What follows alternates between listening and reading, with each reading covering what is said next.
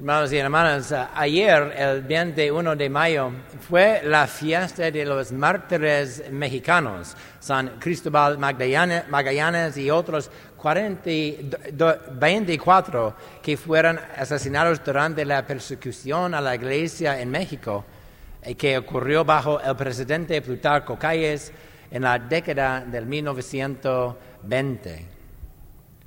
Y probablemente la mayoría de ustedes conozcan la historia, pero para los que no, les haré un breve resumen. El presidente Calles era un ateo declarado que guardaba rencor a la Iglesia Católica desde su crianza. Y cuando él asumió la presidencia, él decidió promulgar y hacer cumplir muchas leyes anticlericales que limitaban y a veces prohibían la práctica pública de la fe católica en México. Y estas leyes se aplicaron rigurosamente y aquellos que las ignoraron, especialmente los sacerdotes, fueron asesinados con frecuencia por las fuerzas del orden, generalmente sin siquiera un juicio ficticio. San Cristóbal de Magallanes y los demás sacerdotes y laicos canonizados con él fueron algunos de los que se negaron a obedecer las leyes injustas que restringían su libertad para ejercer su religión y adorar a Dios abiertamente. En señal de su negativa a obedecer al injusto presidente Calles y en señal de aquel a quien estaban adheridos, ellos gritarían y el ya famoso grito, ¡Viva Cristo Rey! Y estos santos respondieron como lo hicieron los apóstoles cuando se les ordenó que dejaran de enseñar acerca de Jesús. Al sumo sacerdote y al Sanedrín ellos respondieron, primero hay que obedecer a Dios y luego a los hombres. Y ellos luego continuaron proclamando a Jesús abiertamente a todos. Y los mártires mexicanos demostraron que esta regla básica todavía se aplica a los cristianos hoy. Primero hay que obedecer a Dios y luego a los hombres, incluso cuando estamos amenazados de persecución y muerte. Y en cierto modo, incluso aquí en los Estados Unidos, esto sigue siendo un desafío para nosotros hoy. El mundo que nos rodea se ha vuelto increíblemente permisivo con acciones que son ofensivas para nuestra humanidad y, por lo tanto, ofensivas para Dios, a cuya imagen se crea nuestra humanidad. Esta cultura permisiva se ha vuelto cada vez más intolerante con cualquier voz que hable en su contra. En la actualidad, esto no es una opresión abierta como las leyes anticlericales del gobierno de Calles, pero es, sin embargo, una opresión que busca silenciar nuestras voces. Y con demasiada frecuencia, yo creo, permitimos que nuestras voces sean silenciadas. En otras palabras, nos preocupan las amenazas que nuestro prójimo hace contra nosotros y por lo tanto decidimos obedecerlas a ellas en lugar de obedecer a Dios. Y este es un escándalo, pero es uno que podemos superar. Y una forma de superar este escándalo es recordar nuestro papel como cristianos en el mundo. Para recordar nuestro papel como cristianos en el mundo.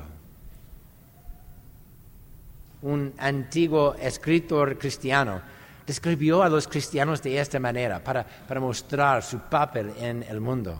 Dice esto: los cristianos son indistinguibles de otros hombres, ya sea por nacionalidad, idioma o costumbres. No habitan ciudades separadas propias, ni hablan un dialecto extraño, ni siguen una forma de vida extravagante. Y sin embargo, hay algo extraordinario en sus vidas. Viven en sus propios países como si estuvieran de paso. Viven en la carne, pero no se rigen por los deseos de la carne. Obedientes a las leyes, viven en un nivel que trasciende la ley. Hablando en términos generales, podemos decir que el cristiano es al mundo lo que el alma es al cuerpo. El cuerpo odia al alma y le hace la guerra, no por el daño que el alma le haya hecho, sino por la restricción que el alma pone a sus placeres. Los cristianos aman a los que los odian, como el alma ama al cuerpo y a todos sus miembros, a pesar del odio del cuerpo. Es por el alma encerrada en el cuerpo que el cuerpo se mantiene unido. Y del mismo modo es por los cristianos detenidos en el mundo como en una prisión que el mundo se mantiene unido. Tal es la función elevada y divinamente designada del cristiano, de la cual no se le permite excusarse. Al continuar proclamando el nombre de Jesús y su enseñanza, a pesar de las fuerzas que luchan por silenciarnos, no estamos simplemente expresando nuestra opinión o preferencia. Más bien, estamos cumpliendo con nuestro llamado divino de ser el alma que dirige el cuerpo en su acción adecuada para su propio bien y florecimiento.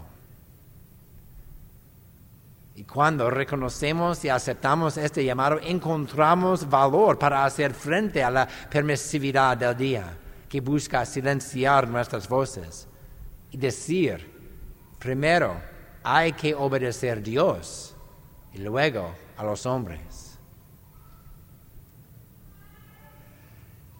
Y otra forma en que podemos superar este escándalo es abrazando el poder del Espíritu Santo que está dentro de nosotros. Los apóstoles que comparecieran ante el Sanedrín y los mártires mexicanos que comparecieran ante los pelotones del fusilamiento, todos lo hicieron en el poder del Espíritu Santo que estaba dentro de ellos. Y por nuestro bautismo, a nosotros también se nos ha dado el Espíritu Santo. Cuando Jesús dijo a sus apóstoles que el Padre les enviaría el Espíritu Santo, Él llamó al Espíritu Santo el Paráclito. Y un paráclito es alguien que habla en nombre de otro. Por lo tanto, el Espíritu Santo, a quien el Padre envía, es quien hablará en nuestro nombre, incluso cuando tengamos demasiado miedo de hablar. Si solo reconocemos su presencia en nosotros y le permitimos hablar a través de nosotros. Hermanos y hermanas, mientras nos preparamos para celebrar la ascensión de Cristo el próximo domingo y el envío del Espíritu Santo en Pentecostés dentro de 2 semanas, estamos llamados a continuar nuestra preparación para recibir la renovación del don del Espíritu Santo dentro de nosotros. Y hacemos esto, a continuar celebrando el gran misterio de nuestra salvación, que es Jesucristo resucitado de entre de los muertos. Por tanto, nuestros aleluyas deben seguir llenos de gozo de la resurrección y de la vida nueva que ella nos ha hecho posible. Y nos preparamos también aprendiendo de los santos, como los mártires mexicanos, que nos dan ejemplos de cómo el poder del Espíritu Santo en nosotros puede llevarnos a hablar de nuevo de Jesús y de sus enseñanzas, que son las enseñanzas de la Iglesia, a pesar de las fuerzas que trabajan para oprimirnos. Y finalmente, hacemos esto invocando al Espíritu Santo y pidiéndole que venga a nosotros y nos llene con su poder, orando, ven Espíritu Santo, frecuentemente a lo largo de nuestros días. Al celebrar hoy esta Santa Eucaristía, demos gracias por el testimonio de los mártires y por este don que Dios nos ha dado en Cristo Jesús. Y estemos dispuestos a dejar que el poder de este don se manifieste en nuestras vidas, para su gloria y para el bien de todos los que nos rodean.